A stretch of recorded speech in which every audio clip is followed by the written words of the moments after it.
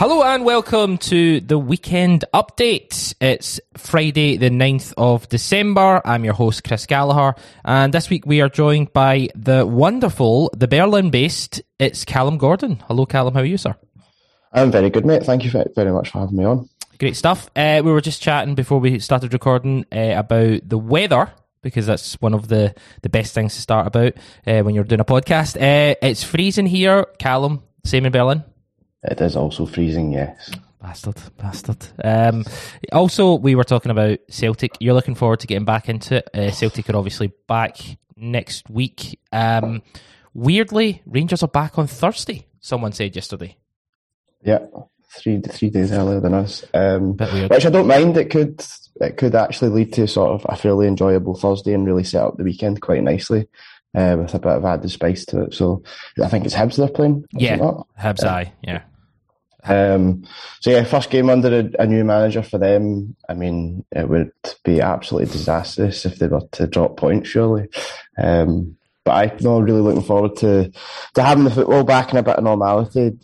Sort of, as we were talking about, winters here incredibly grim, same in Glasgow, but I always look forward to the sort of Celtic games as the main thing that sort of gets you through your week, the thing that you look forward to. And as much as it's been nice watching a bit of the World Cup and so on over the past few weeks, it's not the same. It's not the same level of excitement or engagement that you get from it. So no, I can't wait to have it back.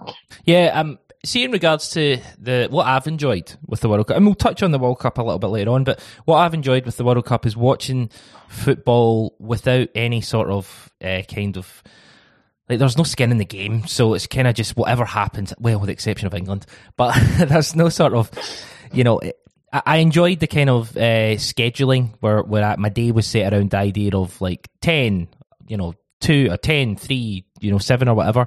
I kind of enjoyed that, but it does get to the point where you're like, that level of, without a sort of vested interest, you do kind of, I find myself drifting away a little bit, even if it is an exciting game. What about yourself? Yeah, pretty much. You'll quite often catch myself scrolling through Twitter or whatever when I've got a game on. It's sort of just like an ambient background sort of thing you have on. To be fair, being able to work from home still as a hangover from COVID is sort of lined up pretty perfectly with having World Cup games on throughout the day. So you can keep checking your emails, but have Japan, Germany or whatever on in the background. That's been quite good, to be fair.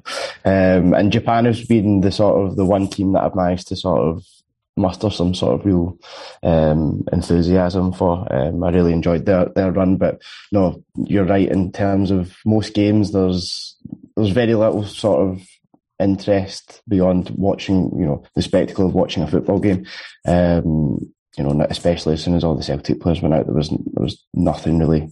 All we're waiting on is England getting put out now, and after that, I don't really care about what else happens in the World Cup. Yeah. That's it. I can relax and enjoy the last few games, but that's the final one that needs ticked off the list. Yeah, absolutely. Obviously, Germany went out in the groups. How's that kind of been? How's that kind of went down in Germany? It's been weird because public interest in the World Cup in general, because of the human rights abuses and so on, that has led to sort of, a real lack of public interest in the World Cup in general.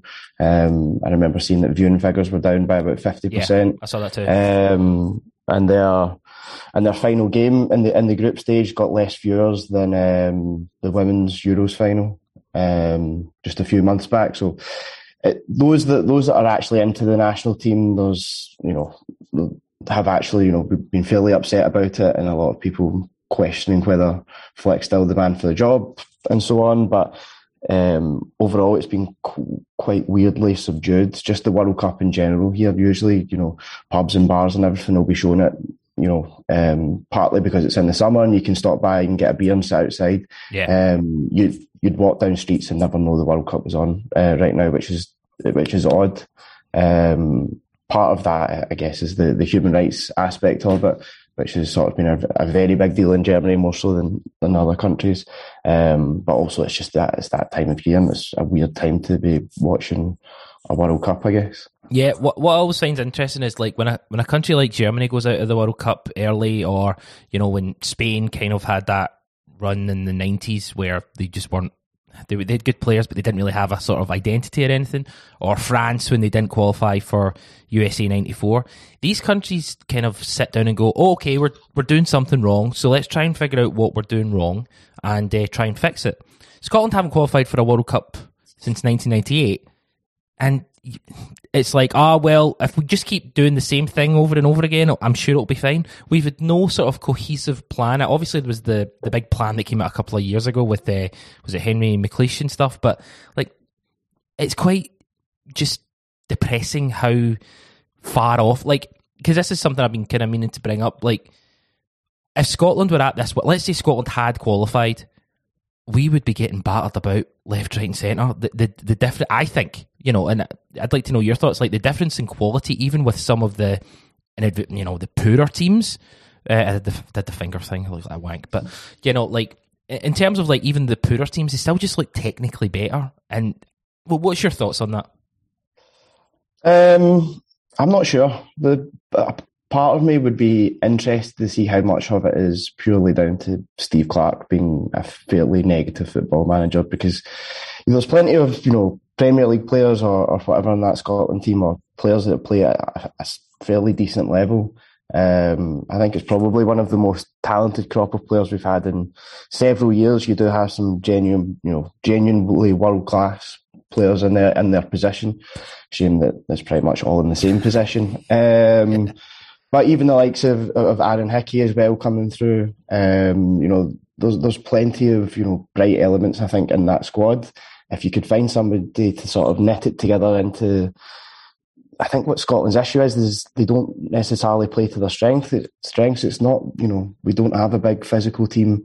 We have a lot of, small technical players. Billy Gilmore's a really good example as well.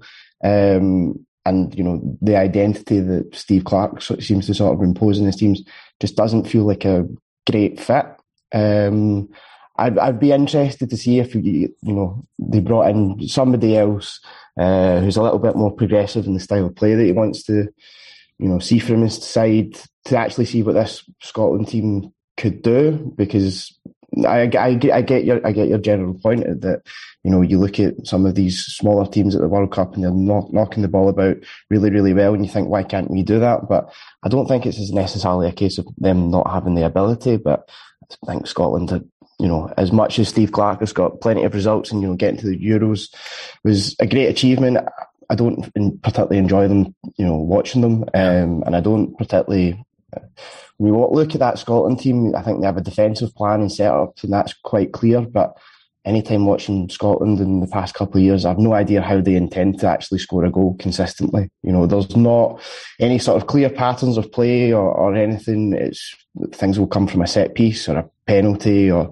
a ricochet or something like that. But there's, very few clear elements in terms of going forward that you can point to and say that's Scotland's identity when they actually have the ball and need to go try and attack a game. So I think a huge part of it is the manager. I actually think this crop of players is pretty good, or as good as we can sort of expect from a Scottish national team. But I think if you had somebody else in there, it could be an entirely different story. Great points. I've got this is at the bottom of the news rundown, but I'll bring it up now so we can almost get it out of the way. So Ryan Porteous has been potentially linked, and again, it's tenuous links. The links might not even exist, right? But just as a kind of thought experiment of like Ryan Porteous is a kind of, they describe him as like a player with a lot of potential and all that. He's 24, he's not, 19, 20. I think someone mentioned it on BBC Radio Scotland or something about, there being a link with Rangers. Might have been Jim Duffy, I think. Is he the type of player that, for me personally, when I seen Rangers linked with Ryan Porteous, I thought delightful. If that's the level of player they're going for, great. What's your thoughts? Fairly similar. Put it this way: if we bring him in, it won't be the end of the world, but he's certainly not a player that I'd be desperate to have. And equally, if he went to them, I'd be, I don't think he's a terrible footballer. I think he has his moments and can be good in games. I think his most recent Scotland performance was a good example against Ukraine. But he doesn't improve that. It certainly doesn't improve our starting 11. He doesn't improve Rangers' starting 11. So, I mean, whoever gets him, fine. I'm not particularly bothered either way. I think an element of it might be for us is the UEFA squad quota of home trained players. When we were going into the Champions League in the summer and looking at it, we were pretty limited in terms of the amount of homegrown players or club trained players we could call on. And if, the likes of James McCarthy was to leave, for example, and that would be one, or Scott Bain, you're then scrambling around trying to find a Scottish player good enough that means that you don't need to then sort of enter just European competition with a reduced squad size. So it's maybe something like that. And if it is, then, fine. It's not the end of the world. But I can't see, like you said, he's 24 now. He was always a player with decent potential. And you thought if he ironed the sort of kinks out of his game, sorted out his temperament a wee bit, he could kick on to the next level. But, been saying that for 2, 3, 4 years now. Yeah. I still see him making the same mistakes, and his temperament certainly is the main thing that would really worry me. I think he gets caught up in stuff too much. And I think he's a bit of a liability at times with some of his tackling. I think he can be really rash. So, if we do end up buying him as a fourth choice defender for next to nothing, it's not the end of the world, but it's not particularly one I'd be enthused by. Yeah, I think I completely agree. I think I was a bit maybe harsh in that wee intro, but I think he's a good player. I think he's a good player at this level. I don't think he's anywhere near the quality Celtic deserve or need. I think Rangers bringing him in is kind of showing maybe what they are looking at in regards to budget and stuff like that. He's free, he's Scottish and stuff. I mean, look at what happened with John Souttar. So, yeah, I saw someone saying he's better than Stephen Welsh, which I thought was really, really harsh. Stephen Welsh is a, championship winning defender. So he's not better than Stephen Welsh. I've got an opening question for you, Callum. How do you think Celtic should bed in new signings and any other potential new signings between now and the end of the season? This is kind of the big question. So obviously we've got Kobayashi, we've got Alistair Johnson. There may be more on the way. We've got players coming back from the World Cup and such.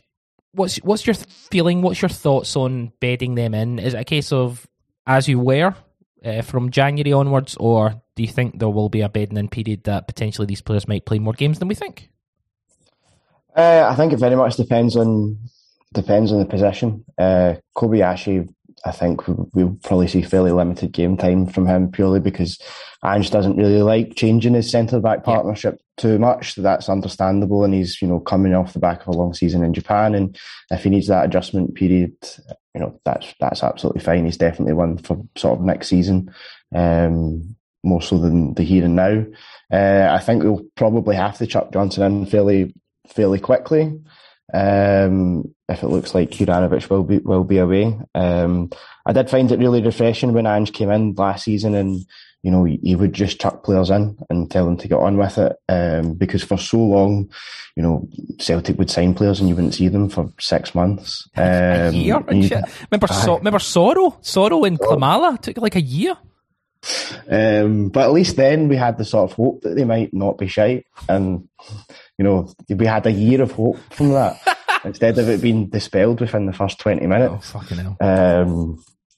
So no, I did enjoy that last season, but I don't think it's ideal. I think Bernabei is a good example. Ange is sort of really taking his time with him, and you saw when he came in, he was quite raw and a little bit rash in his positioning. And you've seen him sort of definitely develop in that regard in recent months. So no, I think we'll be largely operating with the same core of players from the first half of the season.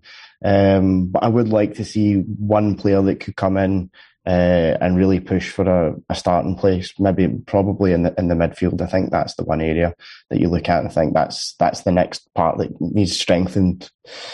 soon. You know, the goalkeeper's probably another that can wait until summer, but you look at that midfield and you pick up a couple of injuries, and I think the drop off in quality and intensity is quite stark after you get past your starting three, basically. Celtic and Wolfsburg have shown an interest in signing 25-year-old Ferencváros midfielder Isa Ladonwi, who would be available for around £3.5 million after impressing with Tunisia at the World Cup finals. Is this a profile of a player that 25-year-old played for Ferencváros, who, you know, big club in Hungary, played European football, played at the World Cup and impressed? Is he a guy that you're looking at thinking ticks all the boxes, or, you know, what's your thoughts? Yeah, I mean, I've not seen much of him. I watched that first Denmark-Tunisia game in the World Cup, and I thought as a team they were quite good and quite well organised, but obviously wasn't looking out for him specifically.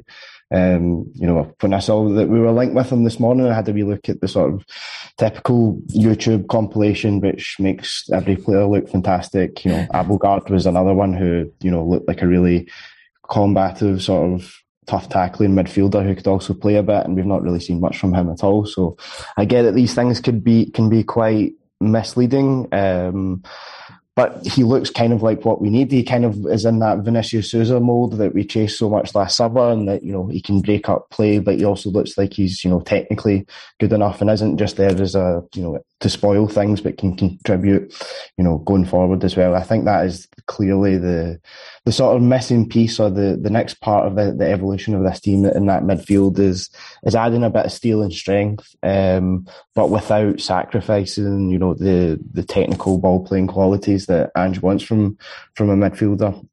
And I think if we can get that in, it can, you know, really allow us to kick on to the next level, because we do look a little bit lightweight in there at times. And equally, if you do bring in a tough tackler who can't do anything else, the midfield doesn't quite function well. So it's a very specific profile of player, and they're hard to find, because, you know, everybody wants that kind of midfielder at the base of their three. But yeah, if it's one that we can get over the line and the fee doesn't seem, you know, too extortionate at all, then I'd be quite happy to see us bring him in. Yeah, we've obviously been linked with a lot of players, and we're going to touch on a couple. But are you worried about the fact that maybe that squad is getting a little bit bloated? Because I know we're only in December, so there's a whole month of January where stuff can be done. But, you know, are you worried that you don't want too big a squad where you really have to? I'm sure the management team don't want to be working with, you know, 32 players as opposed to, you know, 26. Is that a worry for you? Well, it wasn't until you mentioned it, but now it is. We've got a lot of players who, you know, I talk about that drop off in midfield. I think the midfield is probably the one that's the most bloated area of the squad. There's a lot of players in there who are much of a muchness for me. You know, McCarthy, Abildgaard, Ideguchi. You know, some of them we've not seen enough to really, you know, have, you know, properly judge them. But from what we have seen, there's no sort of clamour to have them in the team. So yeah, it would be great if we can, you know, move a couple of them out. Free up some space for, you know, players who can come in and genuinely challenge for a starting space, because, you know, aside from Moy and Turnbull, there's not many midfield options that you look to on our bench and think they can really do a job here. And even with those two, you know, if everyone's fit, you know, I don't think there's any chance they're starting in most games. So yeah, that's the real area that, you know, I think we could trim down on and really improve the quality. But it's difficult, you know, when players have long contracts and big wages. James McCarthy's a clear example of that. You know, trying to shift them onto somewhere else, it can be very difficult, and you do sometimes need to be patient. But to be fair, I think the club have been a bit better at it, and, you know, ever since Ange came in, you know, been a bit more proactive with getting players out the door, or even if it's on a loan move. So if we can do that, maybe shift a couple on. I know Ideguchi's probably one we'll come on to talk about. Then it frees up some wages, it frees up some space, because you don't want a bloated squad. It's not ideal for anyone. Yeah, the kind of breaking, I think it was yesterday, it was kind of breaking. Several J-League clubs are monitoring Ideguchi's situation with Celtic and could make a move in January for the 26-year-old midfielder who has made just one start in 12 months since his transfer from Gamba Osaka. See if you take away his time here and you transport him back to Japan. He has a profile you look at and you think, okay, he's 26-year-old. He's had an experience in Europe that didn't go his way when he was at Leeds, but he knows that he's willing to take that gamble. He really ticks every box. It just really hasn't worked out. Why do you think it hasn't worked out? I've been trying to figure this out over the last couple of days of why potentially it hasn't worked out. Is it just the injury, do you think, or is he just not up to it? I mean, none of us have really seen enough and we kind of basically need to trust Ange's judgment. But I think the injury, incredibly unlucky with, two fairly bad injuries. I think, we got one in pre-season, as well as some sort of freak training ground accident. And at both points, there was sort of a space in that midfield, or at least, in that rotation, for him to that he could have gone and staked his claim. And the timing of the two injuries was just, incredibly unlucky. And I feel like the two times it happened, other players came in and sort of cemented their status as, if not a immediate starter, a player that Ange will call on off the bench. And I think, the two times he's got bad injuries, you've had Matt O'Reilly come in and then Aaron Moy, in the summer, who've both done, Matt O'Reilly's obviously done incredibly well. Aaron Moy, more than competent, especially domestically. And there's just not the minutes for him. It's really unfortunate. I don't think he's a bad player from what we've seen. And I thought the profile of a sort of energetic, tough tackling midfielder who could play as both a 6 and 8 would be something that could really complement that midfield. But, sometimes that's just football. It doesn't work out, that you miss your opportunity, sort of a sliding doors moment. And then, once you are then in the rhythm of a season, it's hard to sort of fight your way in. It's unfortunate for the guy, and I feel bad for him, but I can't see him having a career at Celtic. It's just unfortunately not worked out, but all the best. I think, Jesus, all the best. You've got him on the first train back to Osaka. See, what I do find a little bit refreshing in some way is, this is an Ange Postecoglou signing. So Ange wanted him to come in. He brought him in, and it hasn't worked out. There are managers we've had in the past who I think wouldn't have looked at this and thought, right, okay, this is a situation that we need to clear out. They would have been like, don't you worry, he'll come good. He's one of my boys. He'll come good. Do you find that kind of quite? I mean, it's very kind of in terms of being a footballer at a club. There is that swinging axe over you if you're not performing. But that's kind of what we need, and it's what we've needed for a while. Where he brings someone in, it's not worked out, we'll move them on. There's no sort of sentimentality around it. Yeah, absolutely. The one thing when Ange came in that a lot of people said about him is that he's ruthless, and he doesn't get too close to players, so he can be ruthless about them, and that includes a guy who he's brought from the other side of the world, and it simply hasn't worked out. But it is good, and like I said, we have been a little bit better at moving players on and cutting our losses, earlier, instead of waiting and seeing that if we can squeeze a couple of extra million out of a club or recoup some of our losses. Sometimes it is better to just move quickly. So yeah, no, it's refreshing to have a manager who can be self-critical and self-reflective. Celtic haven't always been blessed with managers with those sort of capabilities. No. And ultimately for what we spent on him, it was a punt, and if it had worked out, great. But I think from the three that we brought in last January. From Japan, if you were to say that the other two have pretty much established themselves as first team starters and one of them wouldn't get a look in, that would have been fine. That's still a decent hit rate, and for your investment, for the few million that we spent on bringing those three guys in, it's been more than worth it. So sometimes that's football, and that's absolutely fine. It is good that we are looking to move him out quickly, because there's no point in having, like we said, a bloated squad and a player who isn't going to get much of a look in. I'm giving you all the hard ones, Callum. I'll be honest. We're coming back next week, obviously, and we'll do build up next week to the game at Pittodrie and stuff. But Abildgaard, the Danish midfielder that we brought in, Ange said that he was going to be a big part of the second half of the season. Erin Mooy has performed really well at the World Cup. You mentioned, he's very competent, and I think that's a good way to putting it. I think he's played well when we've needed to count on him. Cal McGregor's hopefully, fingers crossed, going to be ready thereabouts for the first couple of games before obviously the big game in the second and stuff. Do you think Abildgaard is going to actually play, or do you think Ange is just doing the sort of lip service to keep everyone kind of okay? Because, he's a guy that we brought in again, ticked the profile. He looks international, the club he was at and performs in terms of the level they played at and stuff. And, you look at this guy and you think, yeah, this is the guy. This is maybe the answer to Callum McGregor being out for a while. It's just not worked out. What's your thoughts? Do you think he's going to have a chance coming into the second half of the season?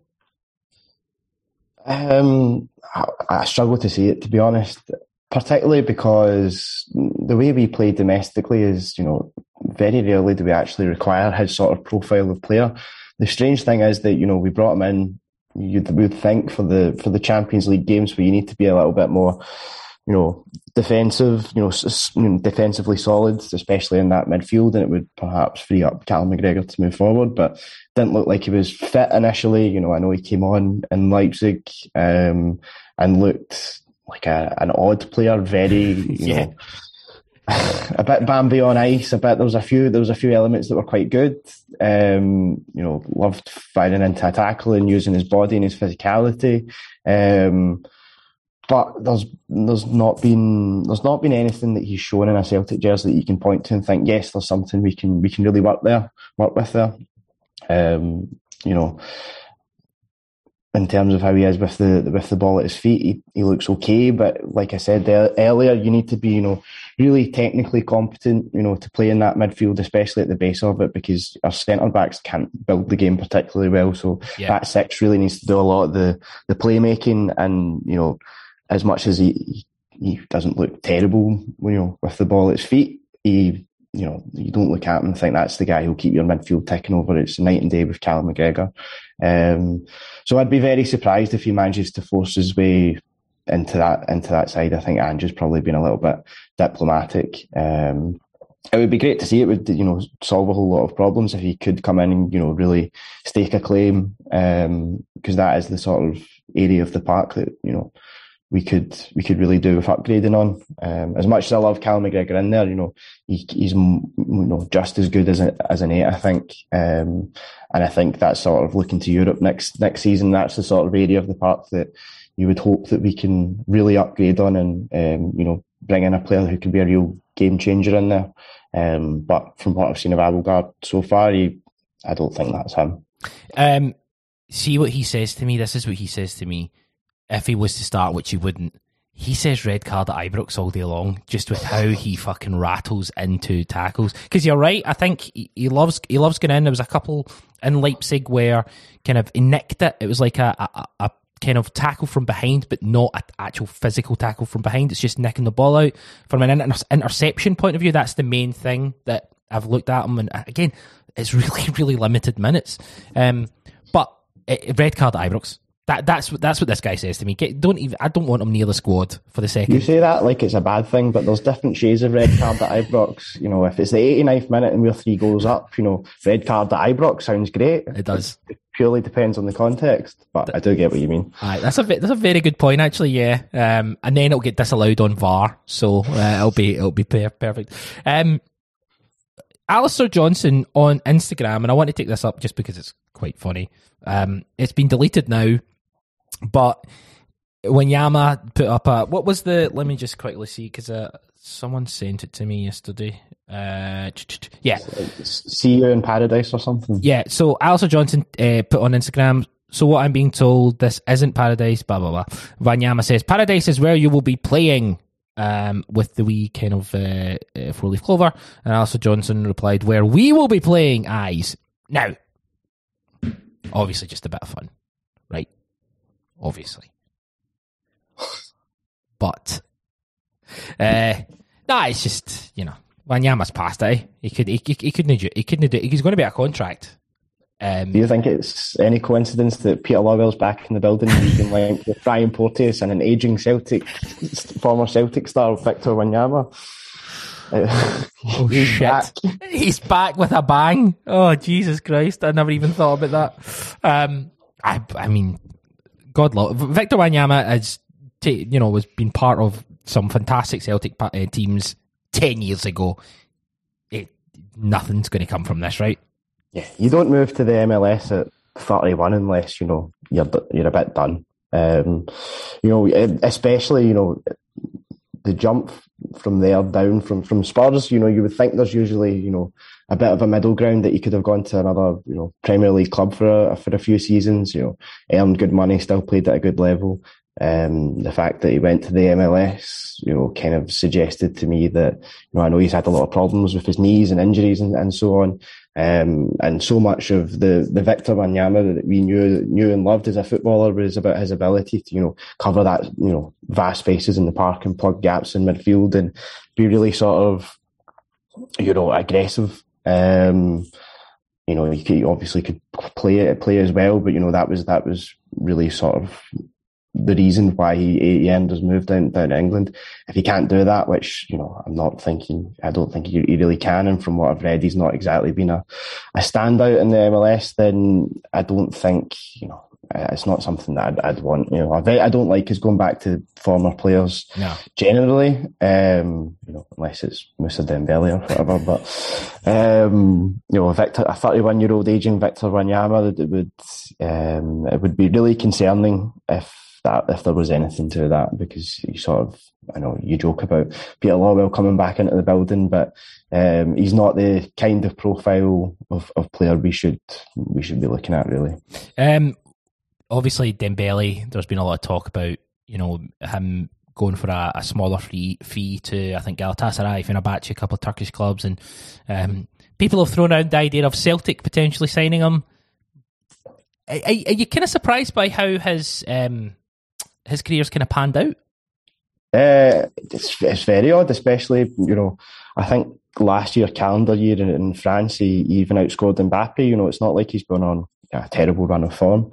And he would just been linked with the likes of Juventus and so on, and didn't really get his move in the summer. I'm surprised. I don't think he has, I don't think he's going to end up didn't think he was going to end up at a club that's, top elite level, but the tier below that, I think he can more than do a job for a host of European clubs, and, talking about graveyards for football careers, seeing people move to Turkey also, generally one of those moves that you go for when you have very few options left. And that's strange, because it's not like he's not like he's past it. He should be, coming into the prime of his career. Obviously the money's great in Turkey, nice lifestyle and so on, but you would think, a fit and firing Moussa Dembele could, really do some damage on the European stage for a decent level of team.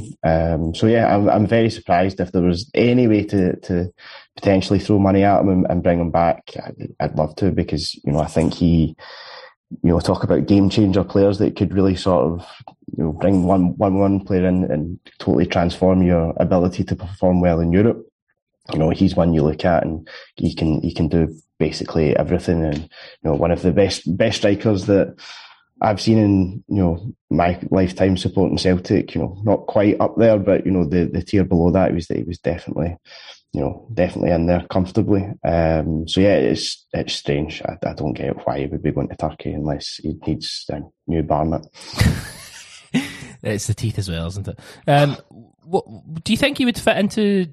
bit of fantasy booking. Do you think he'd fit into Ange's style in this team?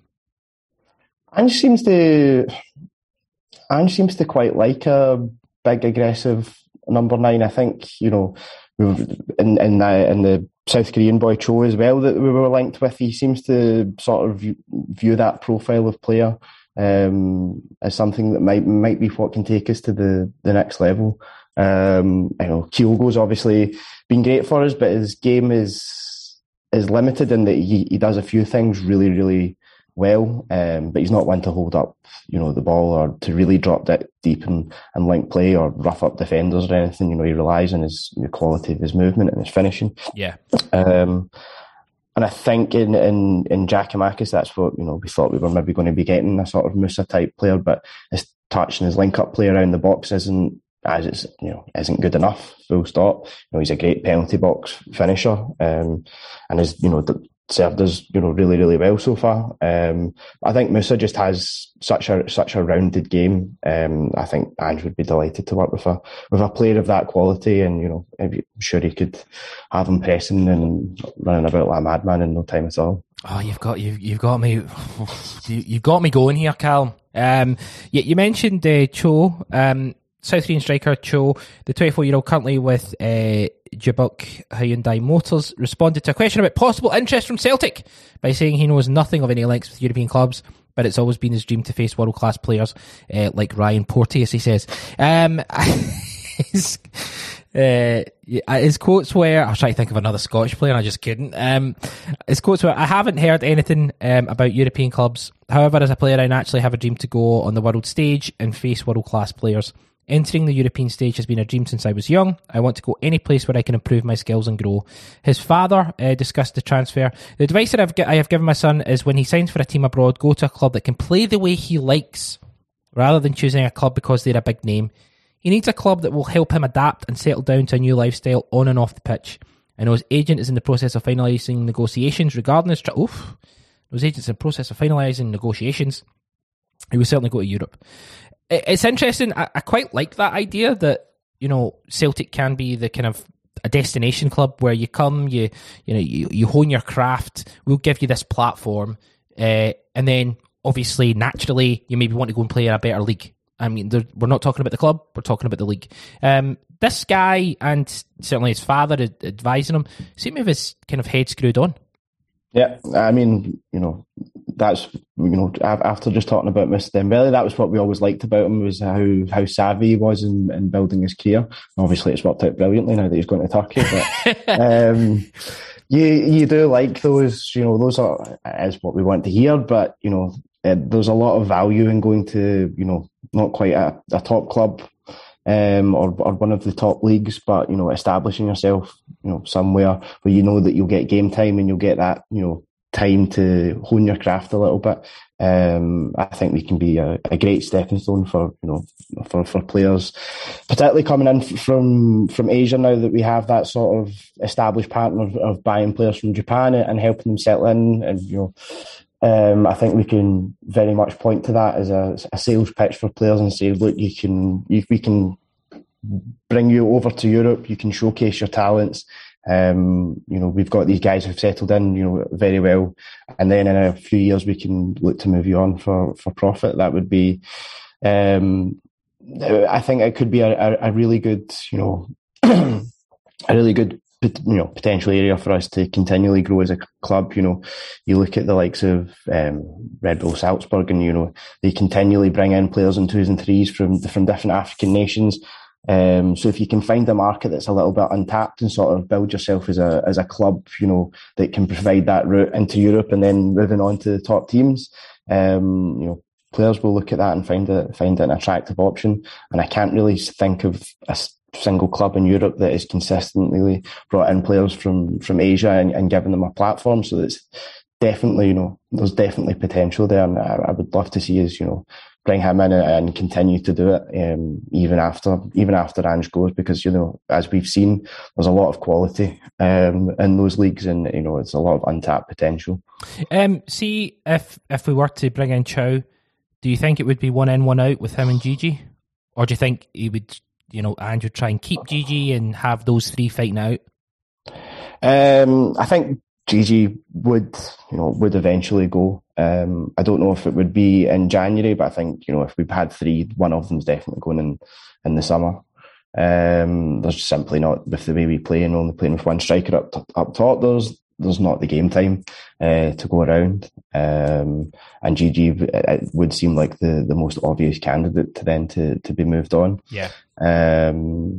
But I think, the only concern if you bring in Cho and move Gigi on in January is, it can take players, time to settle. Not everyone can hit the ground running like Kyogo did when he came in. And then that would be a worry because, Giakoumakis, for all his flaws, he guarantees you goals. His return rate is excellent.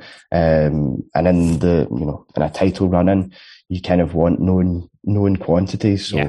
I would be more than happy to have the three, and then, in the summer look to move one on and have Cho and another fighting it out for that starting berth. Yeah, absolutely.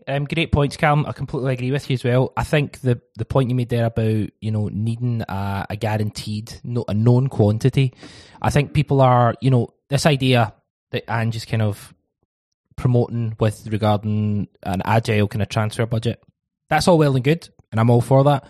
But you need to know when to pull, and I trust that he will, but you need to know when to pull the triggers at the right time. Because if we did get rid of Giakoumakis, or if an offer comes in for Giakoumakis that's, suits us and suits him, you don't necessarily always have to take it at that specific time. And I think that's also something to do with, it's about the timing, as we always say. There's been lots of Martin O'Neill chat. Obviously, he's promoting his new book. Lots of love on the timeline for him. What's your kind of thoughts on Martin O'Neill? Is he one of your kind of top guys, or before your time, or what's your thoughts? No, Martin O'Neill was sort of, I think I got my first season ticket when I was like 5 or 6 years old. So it was very much, just after Martin O'Neill's first season was when I regularly started going to games. And, at that age, I'm not quite old enough to appreciate it, but that was, it was a Martin O'Neill team that I grew up, absolutely loving. Yeah. Incredible Seville run and so on. But, now you really sort of look back, and I can't remember how many, I think it's 16 of the last 20 titles or 22, I can't remember, have been won by Celtic, and that he brought in that sea change, grown up with Celtic, over the past 15 plus years. Some incredible times, some incredible memories, and you look back and think none of that would have been possible if he didn't sort of come in and really change the tide. So no, I always have, incredible respect for him and, hold him in a real high regard. I don't care what, statistics say or win rates say or number of trophies one say. He's definitely, up there with, just below Jock Stein in my eyes. I know there's other managers who have better records, but in terms of what he did for the club and completely changed its mentality more than anything, and sort of paved the way for so much success that we've had since. No, he was absolutely incredible, and he's always been good value on his media appearances as well. He's still, very sharp, very, that sort of dry sense of humour as well. So I've not sat down and watched any of the sort of longer interviews that he's done yet. I might stick the open goal one on over the weekend, but I've seen the clips, and it's always just nice, seeing Martin O'Neill. It's brings back a lot of good memories. Yeah, for me, I think obviously Jock Stein is Celtic's greatest ever manager, and I can't see that really changing, and Martin O'Neill is just below that. I think you're 100% right. I think maybe people underplay what he did to this football club and how he completely brought in this aggressive winning mentality, and obviously he brought in the players to complement that. Ange Postecoglou's done a great job since he's came in. I revere him very highly. Brendan Rodgers as well, but no one's done to this football club what Martin O'Neill done when he came in. Taking it from, I got my first season ticket in like the 95, 96 or something, and it was the doldrum. I don't want to be the 90s guy again, but it's hard to kind of, we were really, really, really were in the doldrums. Even, when John Barnes took over, to kind of lift the entire club up and really, take us to a European Cup final and I'm not sure there's anyone who could have done what he done, how he done it, and I think he's just magnificent. Yeah, I mean it's much easier to come into a club and build on success and an existing winning mentality. When you already have it, but to establish that and to change that mentality over such a short space of time. That was the real turning point in sort of Celtic's modern history, I think, and it's paved the way for so much success, and arguably a harder task than winning a treble or whatever when you're coming off the back of seasons and seasons of winning trophies.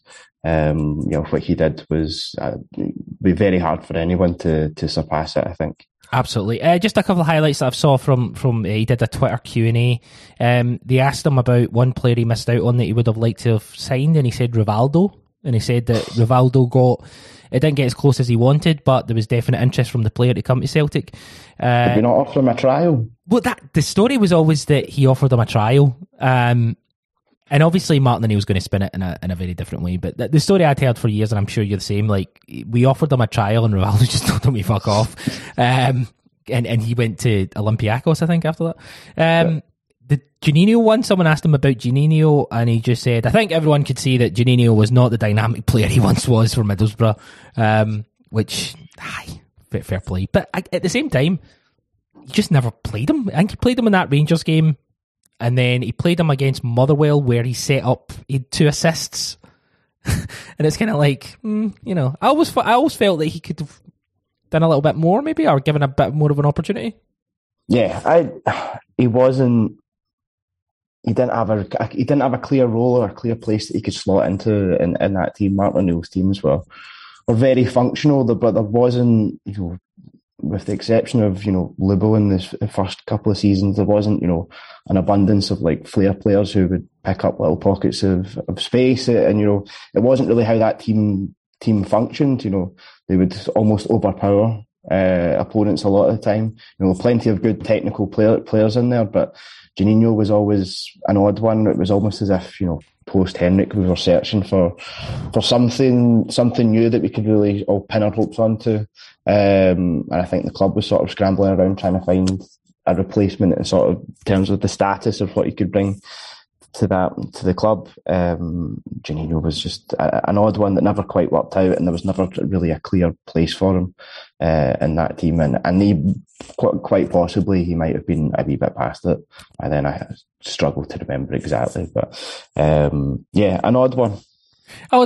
He mentioned, just kind of finishing up. He mentioned that someone asked him about how quickly did you realise Lubo was a special player, and he basically said pretty much the first training session I realised how incredible he was. And if we'd had Lubo Moravcik when he was 27, we may well have won the UEFA Cup, which I think is an interesting insight into maybe the one wee thing that he thought we were lacking, maybe that little bit of guile, I guess, because we were a really hard working team. You put in the kind of hours and the kind of miles, but we always did kind of lack a little bit of, I don't know, a number 10.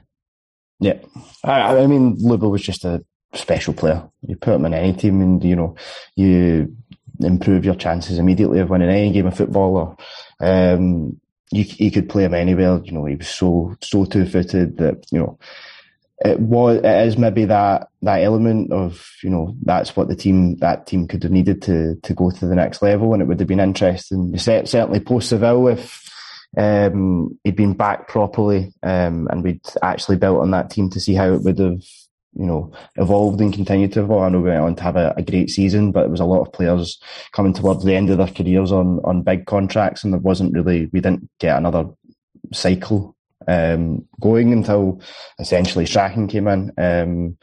Juninho certainly wasn't the right fit, but that sort of creative player, maybe it was, but I struggle to see how Martin O'Neill exactly would have used them. Lubo was, different class, and you could play him pretty much anywhere. But there wasn't. I struggle to see Martin O'Neill's team playing with a 10 or whatever, or a 4-2-3-1. It wasn't really something he did much. But he was an absolute joy to watch. And I guess the final kind of point on Martin O'Neill is, I don't know if you saw it was unfortunately with TalkSport. I saw it on, I didn't click any TalkSport links or anything. Someone had posted it on Twitter. It was him talking about Declan Rice and Jack Grealish. Did you see that? No, I didn't actually. So basically, it's really worth your time if you can find it. As I say, I don't want to give TalkSport any sort of fucking credence or anything, but they basically ask him about Jack Grealish and Declan Rice and how he didn't basically trap them and play for Ireland. Like, you could have played them for 10 minutes in a competitive game. And Martin O'Neill just kind of talks about the kind of his moral responsibility regarding, the players' value and their decision and stuff. It's really interesting because it's Jim White and your man from Jordan just been like, well, shouldn't you have really, made that decision to make them play a game? And he's like, I'm not going to make anyone play any game. Just he does it very well. He does it in a very lawyery way because obviously he trained to be a lawyer. So yeah, worth a wee kind of look out for that because I thought that was really good. Celtic have got a friendly this weekend. Apparently we're playing Rennes. There's no kind of news on whether it's going to be streamed or whether it's going to be available to us. How would you use that friendly yourself, Callum? What would you be looking for? Boring answer, but it's minutes in the legs and getting a bit of sharpness back up. I don't think it's not a time for experimenting with anything too much. Players have had a break, been back in training now. A week away from right back into the thick of it.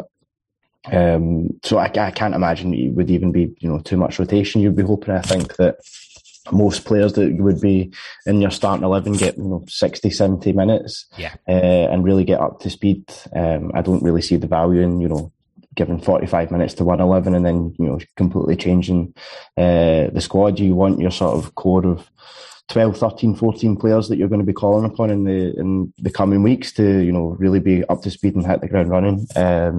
Obviously the World Cup boys will be coming back fairly soon, and they'll have been playing, so that's not too much of a worry. But the rest have had a significant time off. So and with the likes of Callum McGregor coming back in and needing a little bit of time to get back up to speed as well, you would hope that it's a pretty strong starting lineup, and not a raft of changes, but treat it almost as if you would a league game or something like that. See, with regard, you mentioned it there about the World Cup players. Obviously, Juranovic plays this afternoon for Croatia against Brazil, which is a huge game.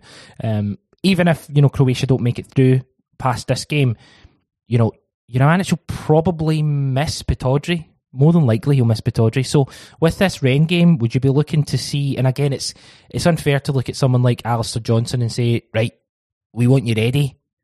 But in a way, that's just the nature of it. You kind of would you be looking to? Obviously, this game will probably be too soon. But would you be looking to have him on the bench for the game at Pittodrie? You think?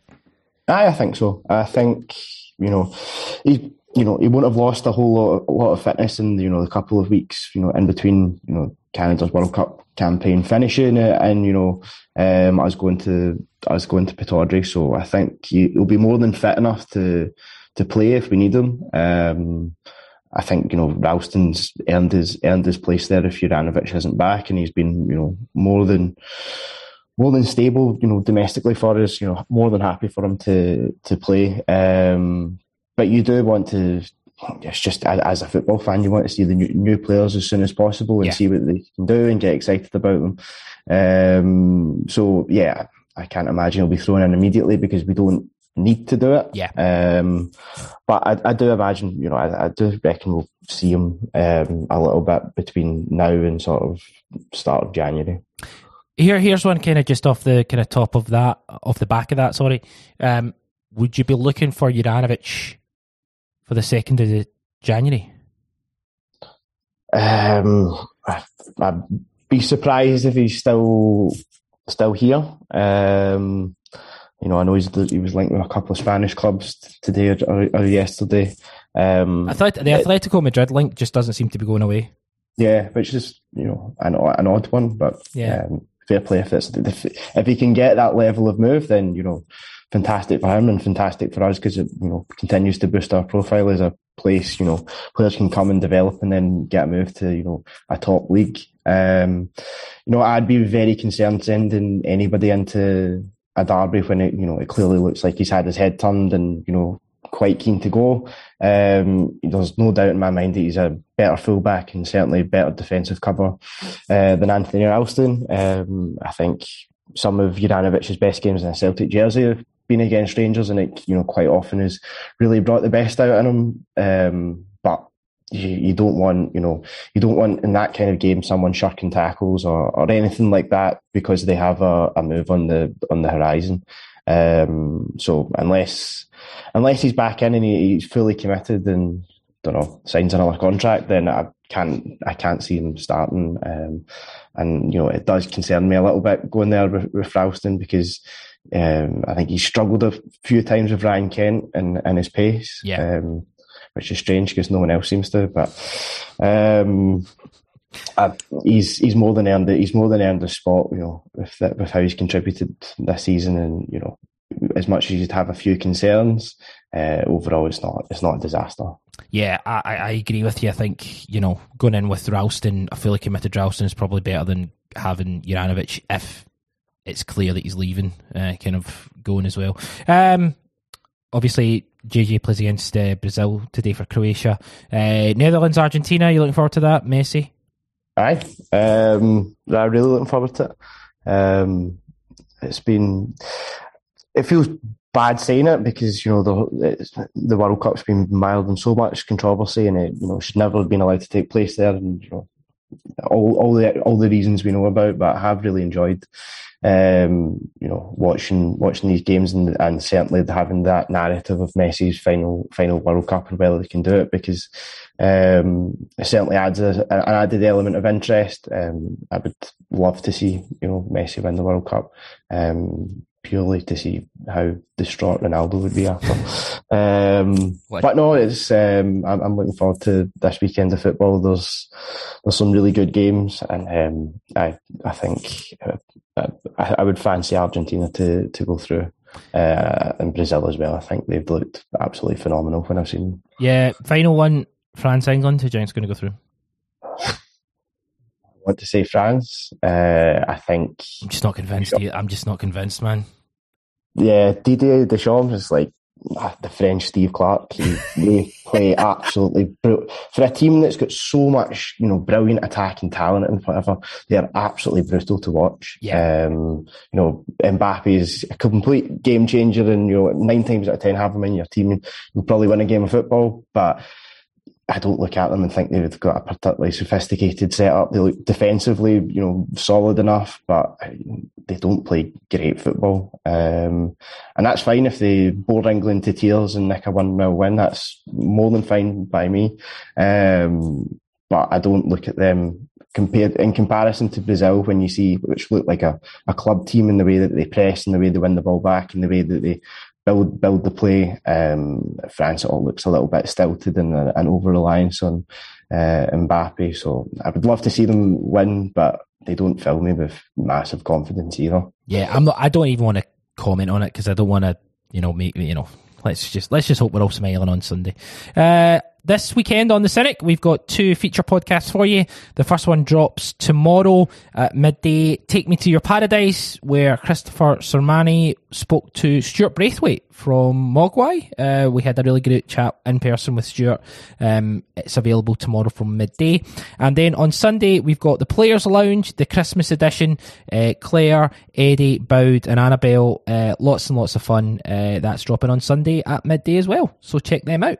We are going to finish, as we always do, on fact or fiction. I asked 2 questions and you say if they are fact or fiction and why. Okay, first one up, Callum.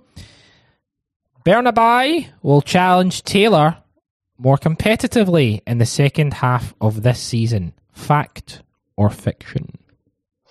I'm going to go with fact for that. I think a lot of us, when he came in, we assumed that he would immediately be starting because Greg Taylor looked like, an obvious part of the team that we could upgrade on. And to be fair, Greg Taylor's had an absolutely fantastic season and made himself almost undroppable. But there's plenty, there's enough games and enough game time to go around, and Bernabei slowly but surely has looked, a little bit more assured in his play. He can be a really exciting player to watch, but initially when he came in, sometimes a little bit too exciting, almost that, you feared that he lacked that sort of positional reliability and, the boring parts that make up a fullback's game as well, but that are completely essential, in which Greg Taylor has, absolutely nailed. But I think, there's elements of his game that Greg Taylor will just simply never have. The way he can go by a player, the speed at which, he can bomb down the line, those aren't Greg Taylor's, strengths or attributes that he really has. So I think Bernabei gives you quite an interesting attacking option because of, our fullbacks are so crucial into how we build up play and how we build attacks and how we go forward. So yeah, I'd be interested to see more of Bernabei in the second half of the season. And I hope we do, because who doesn't like a hot-headed Argentinian left back? That's what you want to see in your Celtic team. Absolutely, couldn't agree more. Love it. Final question. There will be one left field starter at Pittodrie. So whether that's someone coming out of the cold, whether that's a debutant, whether that's I don't know, just maybe an unconditional player that comes in that you're not expecting. Fact or fiction? Probably go with fiction on that. I can't. There's not an obvious candidate of someone that we could bring in that would be a little bit unexpected. I think the Celtic team pretty much picks itself with everyone fit. Johnson at right back's maybe the only one that would be a little bit unexpected, only because we've not seen any of him and he is just in the door. And particularly for our fullbacks, we know that it can take a little bit of time to get used to that system. But that's the only one you could really point to. But I think it would be very, very harsh on Anthony Ralston with particularly how he's played domestically. The amount of starts, it's quite surprising the amount of starts that he's had in domestic games in the past few months. But he's always acquitted himself fairly well. It would be fairly harsh if you were to immediately drop him. I think he's more than earned his spot, at least for Pittodrie. Yeah, I couldn't agree more. This has been fantastic, the weekend update. There's plenty of Celtic content on the Cynic coming up over the weekend. But Callum Gordon, pleasure as always, sir. Thank you very much for having me, mate. Lovely stuff. I'm Chris Gallagher, he's Callum Gordon. This has been the weekend update, and we'll speak to you down the road.